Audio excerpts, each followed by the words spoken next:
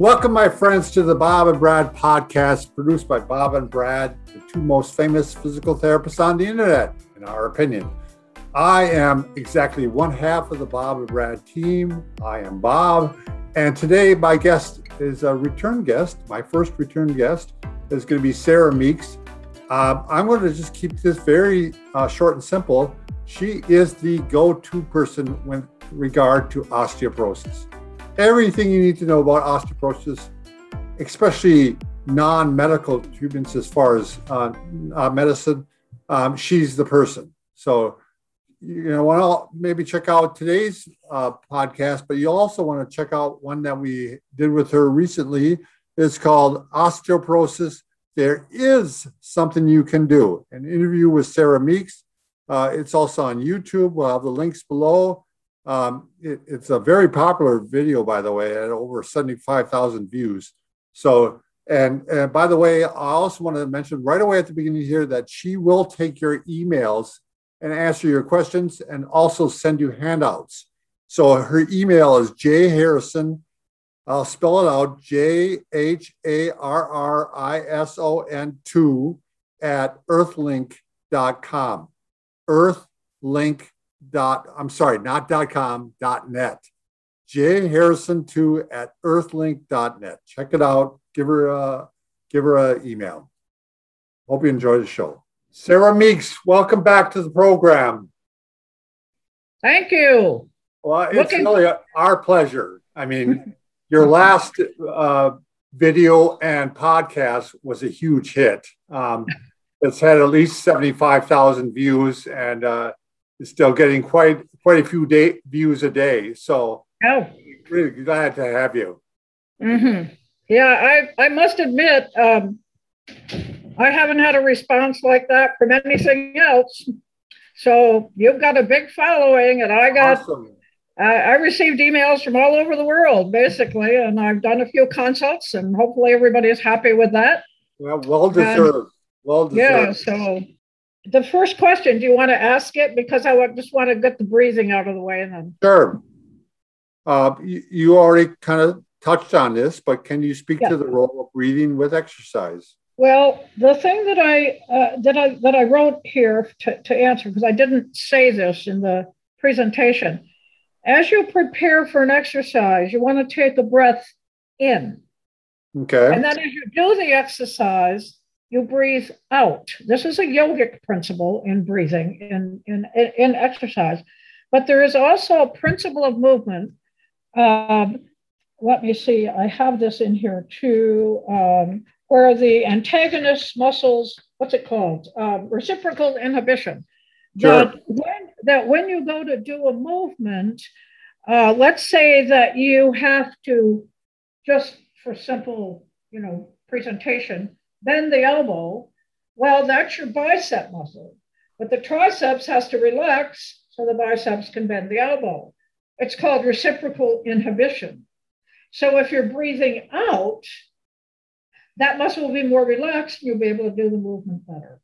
Gotcha. Then if you're holding it, like if you're holding a yoga pose or Pilates or whatever, you don't want to hold the breath. You want to continue to breathe in and out evenly. Or sometimes if I'm doing bridging, let's say bridging, that's a pretty intense exercise, A lot of big muscles there working. Yep. Quadriceps and gluteus maximus, back extensors, So I'll do Kapalabhati while I'm holding the bridge. Sure. Takes my mind off the bridge and the pain and my back pain or whatever's going on. And so the breathing, I did want to bring that up. Okay. Yes. You want to do the breathing exercises in different positions because it does affect the diaphragm, and then focus on slow. And then we did the demo. So that kind of answers that. Very good. All right. Does osteoporosis present with pain? Not usually. It's called the silent condition until a fracture occurs. And then I thought, most of the fractures are silent. So how can that be true? So what I say is it's a silent condition until a symptomatic fracture occurs. You see, Not off, not, I mean, 30%, 20 to 30% of the fractures are the ones that are brought to our attention. The rest are silent. So are a lot of those fractures discovered incidentally? Like yes. you doing an X-ray on something else and you see the... Mm-hmm. Yep. And I had a lady lost 8 inches of body height, never had a day of back pain in her life that she could remember. They were all silent. They had to be all silent fractures. Wow. People will say, oh, that's not possible. Well, okay. I've seen it many times. Sure. Yeah. So no, it does not. And one of the things, I think I have a question on body height here that I'd like to just tell everybody. You should keep track of your body height throughout your lifetime. Do not depend upon the medical system to do it for you. I've had a doctor tell me, well, it doesn't change anyway. Why do I need to measure it? I say, oh, wait, let me tell you what I do for a living here. You know, I saw a patient once with 10 inches of body height loss. Oh my gosh. It never changes. So you need to keep track. You need to ask when you get weighed, because they always weigh you. Right. To get your height checked. And let's jump right to that question. When is a loss of height an indicator to get screened for osteoporosis? What number is that? 14. Oh, wow. I just thought since we were talking about it. Okay. Number 14. Number 14? That's what I have. How does the loss of height? Oh, you didn't get my new one. No, I didn't get the new one. It says 13 or 12 here. Okay. When should someone get screened? Yep. Okay. Well, I have a few ideas here. The first one I said, a good time would be around the age of peak bone mass, which is in your early 30s. Now, the problem is you're not going to get any insurance to pay for it, probably, but it's not an expensive test. But that would be the time because that's your starting point. When you reach your peak bone mass, then you begin a decline throughout life. So you want to know what your original was. So if you can, I think the most I've heard for a DEXA scan is about $200. Now, for some people, that would be not possible. Right. But it may... I'd like to start, if we get Medicare for all ever, something like that, it might be able to be covered because this starts early. I apparently had it when I was 44, when I had a spiral fracture of my left fibula. I was at the age of 44 learning how to ice dance. Can you believe it? I do weird things. And I caught a pick, and I twisted, and I had the fracture. And so the doctor said to me, he said, God, I don't know why you women won't drink milk or something. I said, what's he talking about? That was probably my first sign. So it's basically a baseline. Yeah, baseline. Yeah. Let's see. Definitely within 5 years of menopause. That's when most bone loss occurs. And that's either surgical menopause, hysterectomy. Sure. Okay. Yeah. Or natural menopause, sometime within that time period, because the bone loss starts and is quite loss is quite a lot. Then I said, well, maybe age 60, and the reason I said that is that the statistics show that I think it's over 60% of people over 60 already have the condition. So we should be testing people lower than Medicare age. I got my first official bone density test when I turned 65. And of course, I was in denial, just like everybody else. Sure.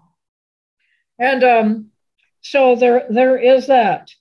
And then also there are people with comorbidities such as rheumatoid arthritis, people on corticosteroids or other risk factor medications. They should be tested. In fact, I think they do a lot of those people annually. Gotcha. Mostly they'll say every 2 years would be plenty, depending upon what they find. But yeah. How much of a loss of height would you be concerned about? Well, I'm concerned with any, but there's no number that would indicate that you have osteoporosis. Sure. Now, if you've lost 2 to 2.5 inches, that's indicative of compression fracture. Sure. Mm-hmm. And compression fracture usually indicative of osteoporosis. Oh, correct? Yes. Well, unless I've been in an accident, yes. Yeah. Yep. I don't know what else would cause these fragility fractures, but sure. Yeah. Absolutely. Yep. Now, I'm going to number 4 now, at least my number 4. You have said that. Number 4. Should not self-select. Is that right? Yep. Yeah. That's okay. So ask the question. Read the question. You have said that people with osteoporosis should not self-select an exercise program. In other words, that's correct. They shouldn't choose their own program. Can you explain why? Well, because many of the exercises that people are doing when they go to the gym, they go to yoga class, Pilates, wherever, they're doing movement that's contraindicated, or at the very least, to use caution with. Sure. But I had a lot of requests for that particular handout after the first podcast. Going to the gym and yoga and Pilates were the big ones. And there's a lot of people,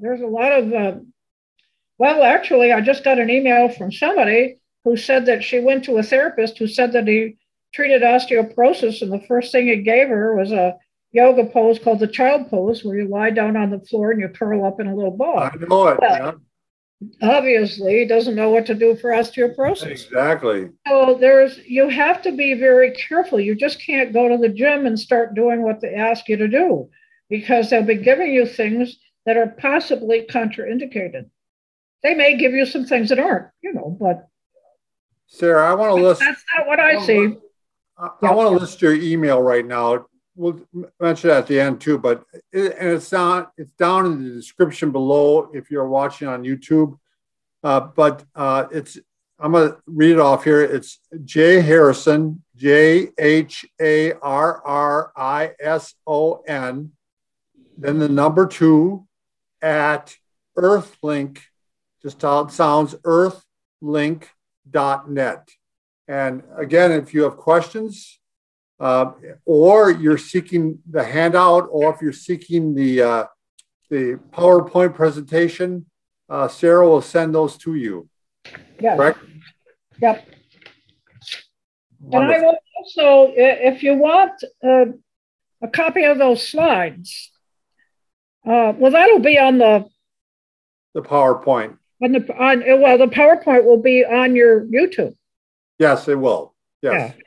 Yeah. Mm-hmm.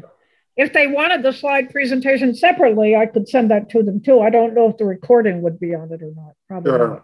Not. They can get it on there. I really like this question.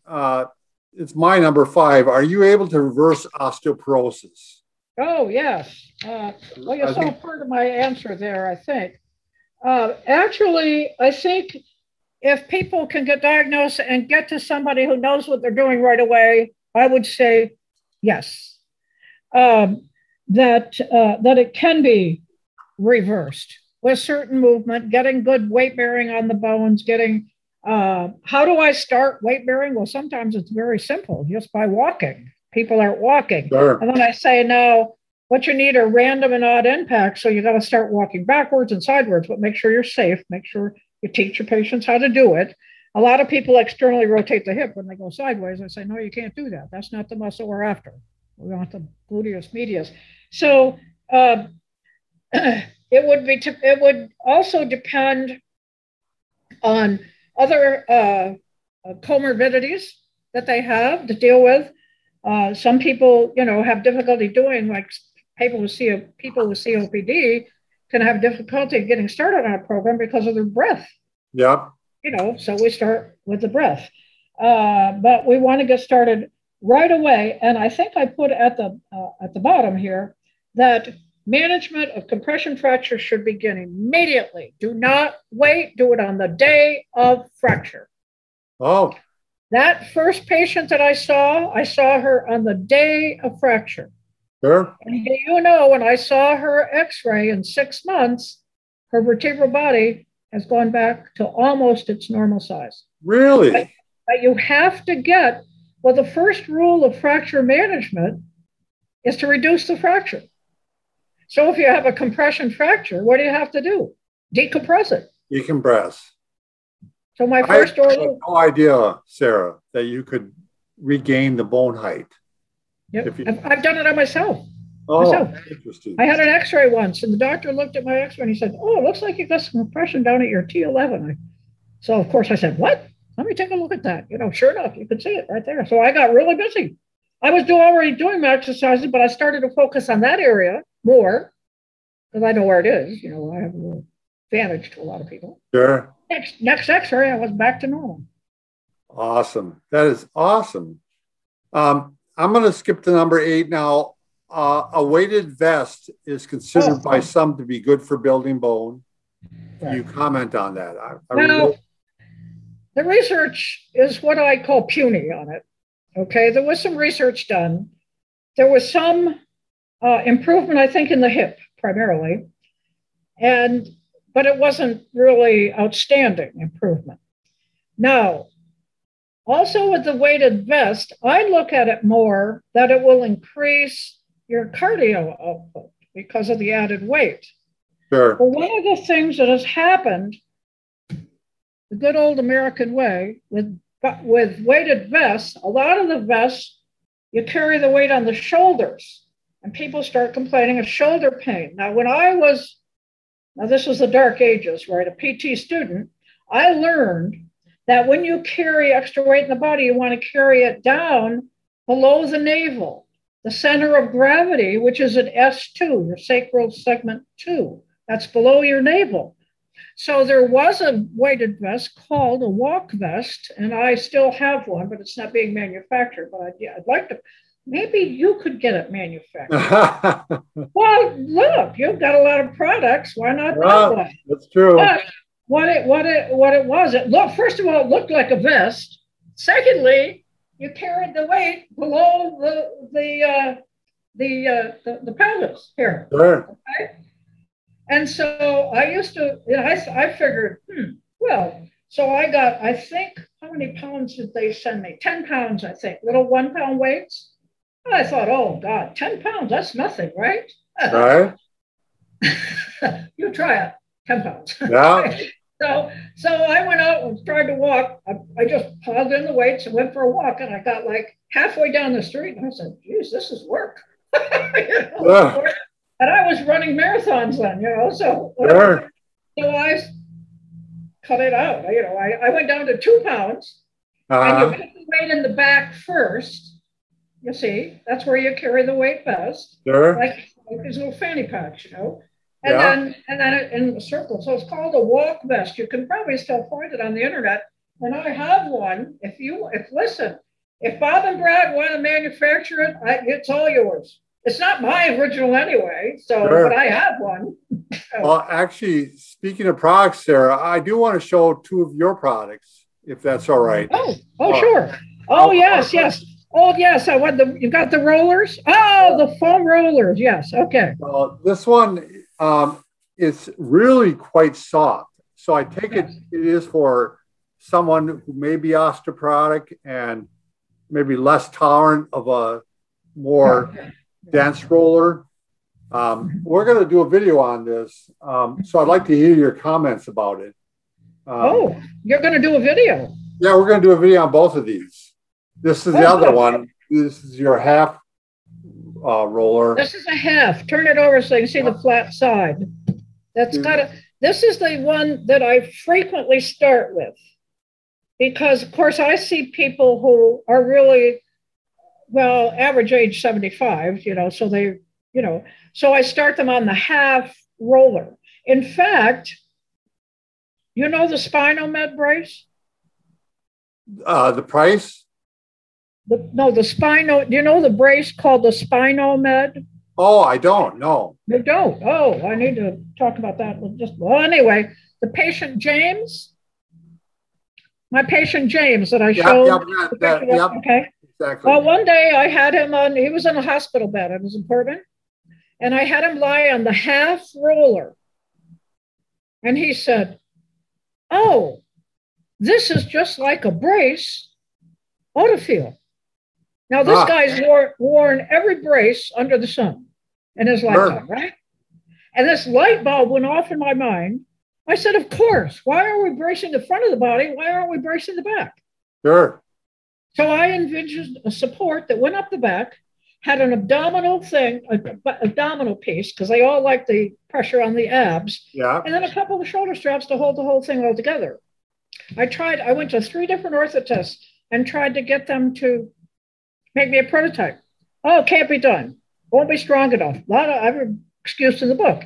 And then I went to a meeting out in Scottsdale, Arizona, with the National Osteoporosis Foundation.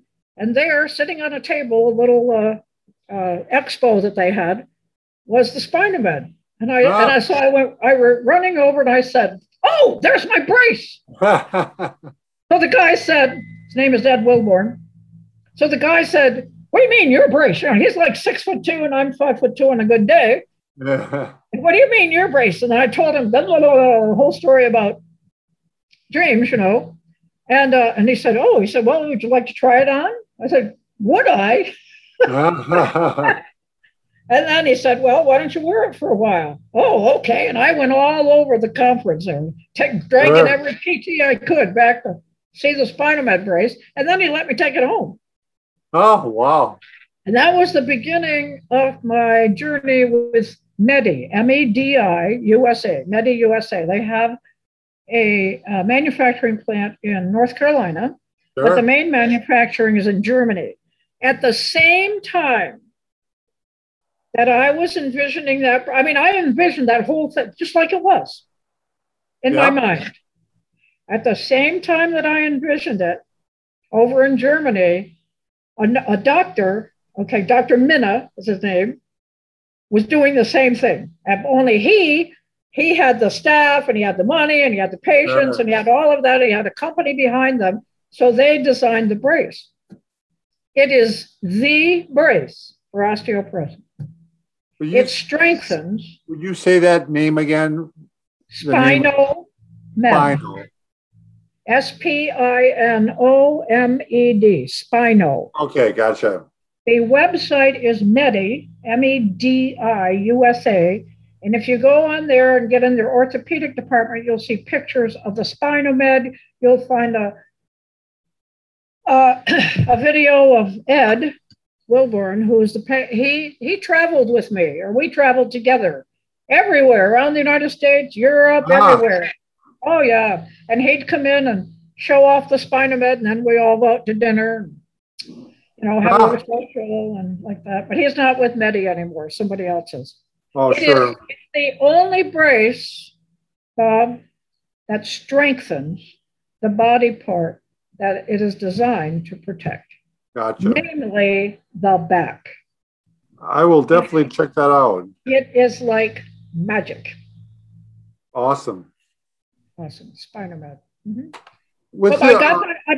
I got the idea with one patient. Sure. And if you get an idea, here's my word to the wise, if you get an idea, act on it. Because somebody else in the universe has got the same idea. Seems like that happens a lot. Yep. Now with this, with this one, will you lie on this lengthwise, or do you use the other way too? Yes, your sacrum goes at one end and your head the other. It's so 36 tailbone on one end, head on the other. Head on the other, yeah. And it's 36 inches long. And I have found that the 36 inches, interestingly enough, will fit somebody up to 6'5" tall. Oh, well, I'm so 6'6". I guess pretty much most of our body height. I know you're taller than I am, but most of it's in your legs, not your back. Yeah, that's right. I'd be fine, I think. So this is a good question. When a patient I got number 9 on mine.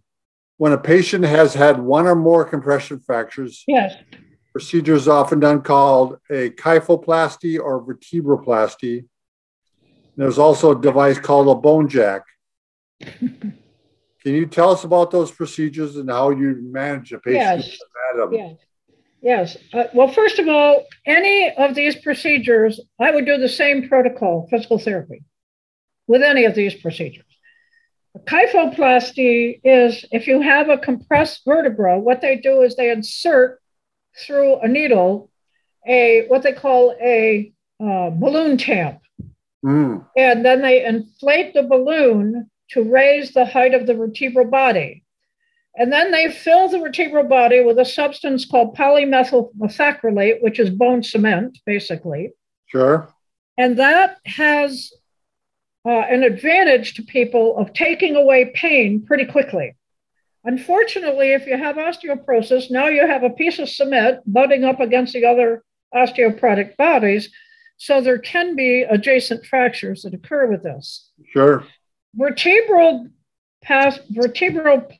is the same as kypho, except they don't use the balloon, the inflated balloon. They just go in and put the cement. Now, it occurred to me, because there is a condition called osteonecrosis, which I think I had a question on that, yeah. which means death of bone usually occurs in people with silent fractures. But I'm curious about necrosis in these procedures, because if you fill the body with cement, you don't have any arterial circulation in the bone. Right. Right. I don't know about the statistics. I've kind of lost that. Now the bone jack, this is interesting. This looks just like a car jack. Oh but my it's God. This big, and I don't know how they do that, but they put this. I don't know, but I read about it. I don't know now how much they're doing with it, but with the bone jack, which to me would be probably better than the cement. But sure. Let's talk the same protocol. The same treatment of them. Yes. Sure. No changes. Now, speaking of new things, there's a new test for bone quantity and quality. It's called the Echolight. Yes. It's ultrasound technology. Can you tell us about that? Well, it's not much, because I've only seen one of my patients. She just goes everywhere and does everything to, treat herself the best she can. So she went to a show and she had the test done. And you can look it up. It's a really beautiful result that they give you on the printout. And it's also supposed to be, I only learned about it last week, or the week before. It's supposed to also give us a readout on bone quality, which is interesting. Which is related to fracture risk. See, the bone quantity is not related to fracture risk. And Bob, I'm going to tell you something. I just went on a little into PubMed. There has been research on bone quality for years, and they're still doing the bone quantity. Yeah. Well, they pay thousands of dollars for these machines. You're not going to get that. No, but bone quantity, the DEXA scan, is not related to fracture risk. It is the internal structure of the bone, the mineralization of the bone, the architecture of the bone, and the presence of micro damage. I did look up a little bit of information. We talked about this on the mineralization. Yep. It starts in utero, mineralization of the bone. And then when the baby is born, a lot of the deposition of minerals and so on depend upon movement. Well, you know what's happening with our babies. They're not moving. Right. So we have an epidemic now of osteoporosis. It's a bad start to life. It is. Yeah. I usually present that in my seminars. There's a lot of problems with children because of it. Sure. Yeah. I want to get to a couple of these questions too. And I think you have it on here too, but jogging and running are considered good exercise for building stronger bones. Is running safe for a 50-year-old woman with osteoporosis? Well, I say here, it is a mistake to base it on age, first of all, because there are people in their 90s that have healthy bone, and people in their adolescence and 20s that don't. So it's not really an age-related thing. Sure. Now, the problem with running, there's an article by the fellow's name is Nycander. I think it was about 2000 and somewhere between 2010 2015. I'm not exactly sure, but they looked at 8 different exercises to build strong bone in the hips, and the least effective exercise is swimming. Right behind that is cycling. Makes sense. And right behind that is running.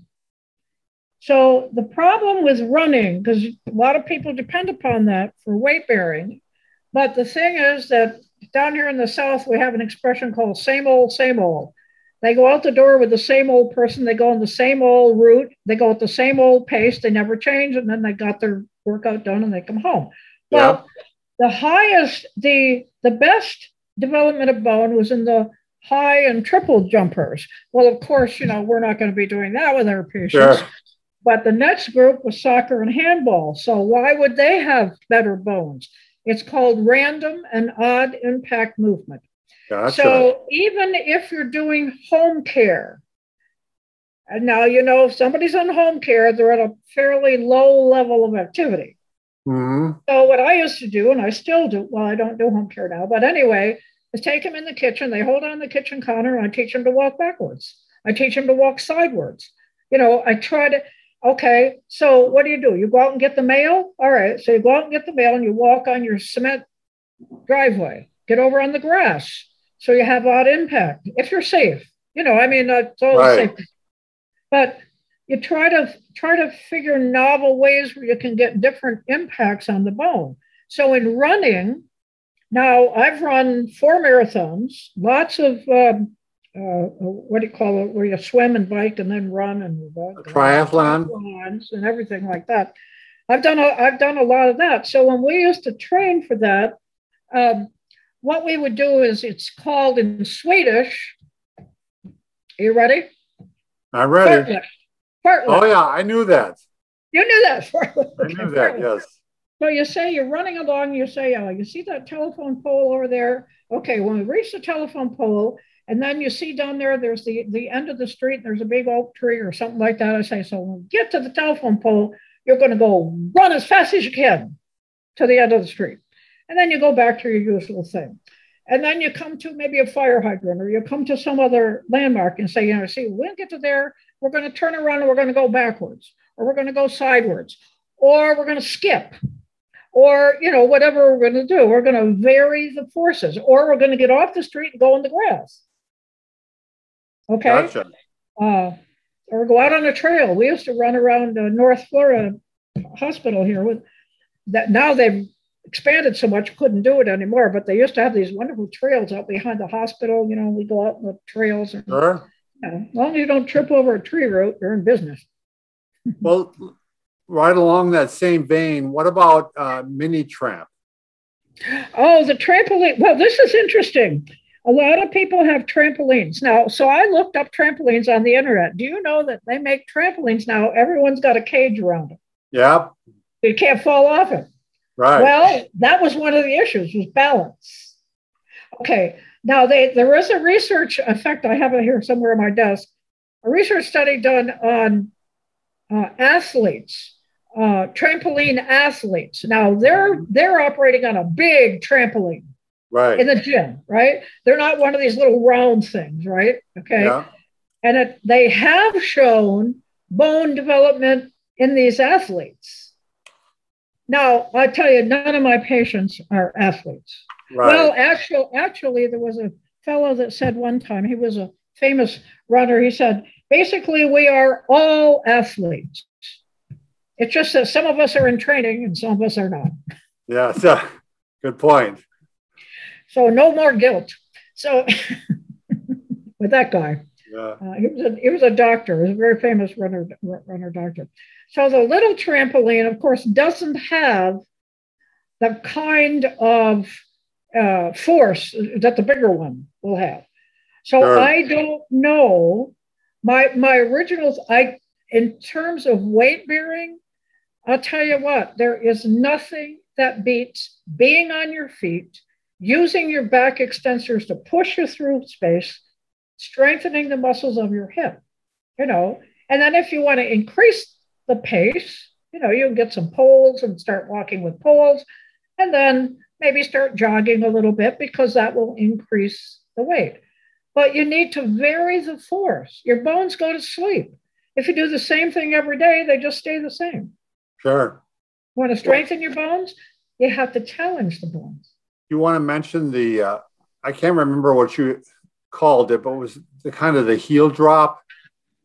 Oh, the bump. Bump. Yeah. Yeah. You go up on the ball of the foot and then you just drop down like that. Yeah. You could do that. It's like humming breath. You can do it almost anywhere. Yeah, you can do it anywhere except driving. But so I don't really recommend trampolines, except it's like stationary bicycles, you know, or treadmills. Yeah. You miss the extension, you know, that you're just following a moving platform. You're not getting your hips strengthened. But, you know, I used to live in the frozen north, you know, northern New York State up on the Canadian border, and that's where you live too, right? So I used to use a treadmill sometimes in the winter. Right. But there were, I remember I used to just get dressed and I'd put on my boots and everything, and I'd have a mask on my face and everything, and I'd go out in 30 below temperature up by the river, and I'd do my workout, you know, my run or my walk. Going through the snow and ice, I wasn't necessarily running, you know, but I was out doing it because I wanted to run a marathon in New York and I had to train. So yeah, you can't get away from it. But if you have inclement weather like that, you can use a trampoline instead. But you know, I have people that just depend upon the treadmill all the time. It's not the same. I know we're out of time. Yeah, we're gonna go one more question if you don't mind. Okay, sure. I'm here for you. Well, this is number 19 on my sheet. What are a few of the best things that a person recently diagnosed can do with osteoporosis? Okay. All right. Well, I have as number 1 on my cheat sheet here to accept the diagnosis. Now, are you familiar with Elizabeth Kubler-Ross? No, I don't know that name. Oh, she was a psychiatrist. She wrote a book called Death and Dying. And she used to work with dying patients. And she realized that when anybody had a diagnosis of, you know, a fatal diagnosis, cancer, whatever, they go through stages. They go through denial. They go through frustration. They go through anger. They go through acceptance. And then they go through this whole cycle again until they come around to acceptance. And then once they do that, then they can deal with it. It's the same thing with osteoporosis. I got my report, right? And here I was a Olympic style weightlifting champion on the world level and on the national level. I was running marathons, doing triathlons. I mean, I was an athlete, right? Sure. Working out and everything. I get my report and I said, oh no, that got me mixed up with somebody else, right? Sure. Total denial, right? And I just couldn't believe it. So I went through all those stages, just like she's got a great book called Death and Dying. I went to a seminar with her once. She's shorter than I am. little bitty person. She's from Europe. I forget what country. Wonderful. It was a 4-day seminar on death and dying right after my mother died. Oh boy, that was intense. Oh boy. Yeah, well, I learned a lot, you know, from her. But anyway, she's got this, she calls it stages of grief. Sure. When you get a diagnosis of anything like this, you're going to go through stages until you reach acceptance, and then you can do something about it. Then I said, seek out medical professionals who are trained in the management of this condition. That can be a real challenge. Now, I tell the people that come to me for consults, I have a huge list of people that have taken my training. And of course, now I'm not teaching anymore, so the list is getting older, so people retire and so on. Mm-hmm. But I do still have a lot of people practicing. And So I'll look for someone in their area, and if I find someone and they go to them, it's really a good deal. And then I can collaborate with a therapist. But like I think I already said this today, you can call any physical therapist in the United States, and they'll all say that they work with osteoporosis, but it doesn't mean right. proven. So you want to seek out somebody that knows what they're doing. If you have back pain, or even if you do not, get down in the decompression exercise and take the load off 5 to 15 minutes at a time. You can stay longer if you like, fall asleep or something. 1 to 5 times daily. I mean, I've had people this exercise makes people feel so good, they want to do it. But right. then it goes along with some guidelines. No reading, no texting, no watching TV, no cats, no dogs, no kids, no lifting. Somebody wanted to know if she could lift weights while she's lying. Oh, no weights, no weightlifting. So no, you just lie there and let your back relax. There would be an advanced version. I got a couple more. Sure. If you consider taking medication, do your homework. Look at the benefit versus risk. Be sure you want to take it if you decide to take it, because it can be difficult getting off it. Sure. And then I said, reduce negativity of thought. You can live a full life with osteoporosis, but you will need to modify movement to be safe. People have their favorite exercises. Have you ever done yoga? I have not done yoga, no. What's that called? It's not the plow. Yeah, it's the plow, I think. Okay. You lie on your back and then you lift your legs up and you bring your feet over behind your head. I know the plow. I know it. Okay. That's the first one. That's the first one I had to give up. Sure. Yeah, I think I cried because I had worked very hard at perfecting it. Sure. But the back is maximally flexed when you're in that plow position. No kidding. Yeah. So, I had to give up things. But then what happened to me is, I said, this is the lemonade, the lemon's turning into lemonade, because that's when I started to work with the patients, all who had osteoporosis. I began to really focus on that program, and man, did I learn a lot there. And what a difference you've made, Sarah. I guess. Yes. Some days I wake up and I wonder, but I just keep doing it. Awesome. Well, I want to thank you again for taking the time. And again, her email is jharrison2@earthlink.net. I'm going to spell this out. JHARRISON2, the number 2, at earthlink.net. And she'll send you some materials and she'll answer questions. And she's a great resource. So check it out. And check out our last video too, which was overcoming the osteoporosis. Oh no, I'm sorry. That's this one. The last one was osteoporosis. There is something you can do. And it was an interview with Sarah. So check that one out. We'll have it linked below too. I would like to just add one thing, because there may be people on this podcast that have not watched the first one. Right.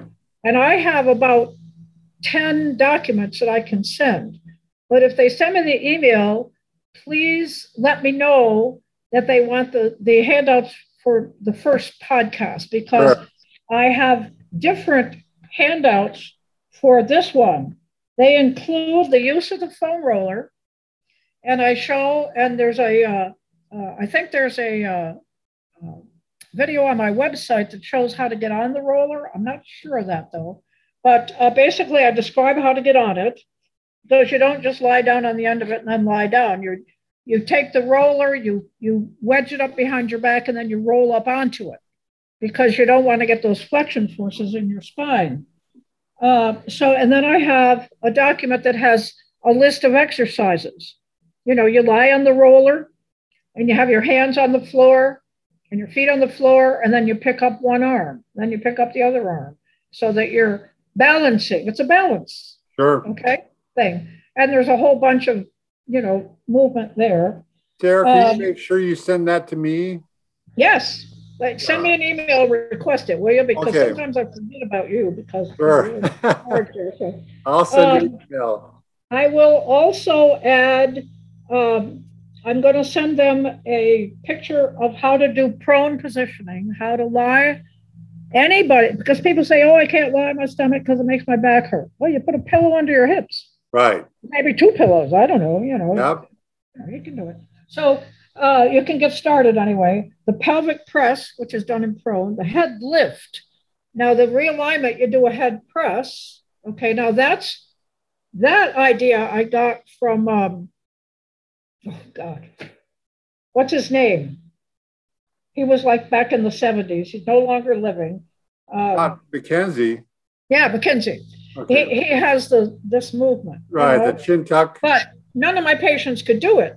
So then I had this lady lying on her bed in supine, and all of a sudden I said, oh, she's perfectly safe. Her head is supported on her bed. All I have to do is have her lift the chin a little bit so she gets an arch in her neck and press her head into the bed. Oh, same thing. Works. Yep. So it's called the head press. And then the head lift. When you lie prone, put your hands here, and then you lift straight up. Not like this. Sure. Straight up. Okay. So I've got that there. And then upper back strengthening. And I also have a document on walking for exercise. Uphill, downhill, all around the barn. I can't wait to check them out. Okay. We'll send you an email. So send me a reminder. Yep, I'll send you a reminder. So, all right, we'll finish it up there. And thanks again, Sarah, for being on the program. Well, depending upon the response you get from this one, I'd be willing to do another one because I've got a couple of things that I didn't address here. We'll be willing to do that. Okay. Sure. Thanks, Sarah. But I think 2 months is a good space. Sure. Between. Yeah. Thanks. Okay. Thank you so much, and thank you all for attending.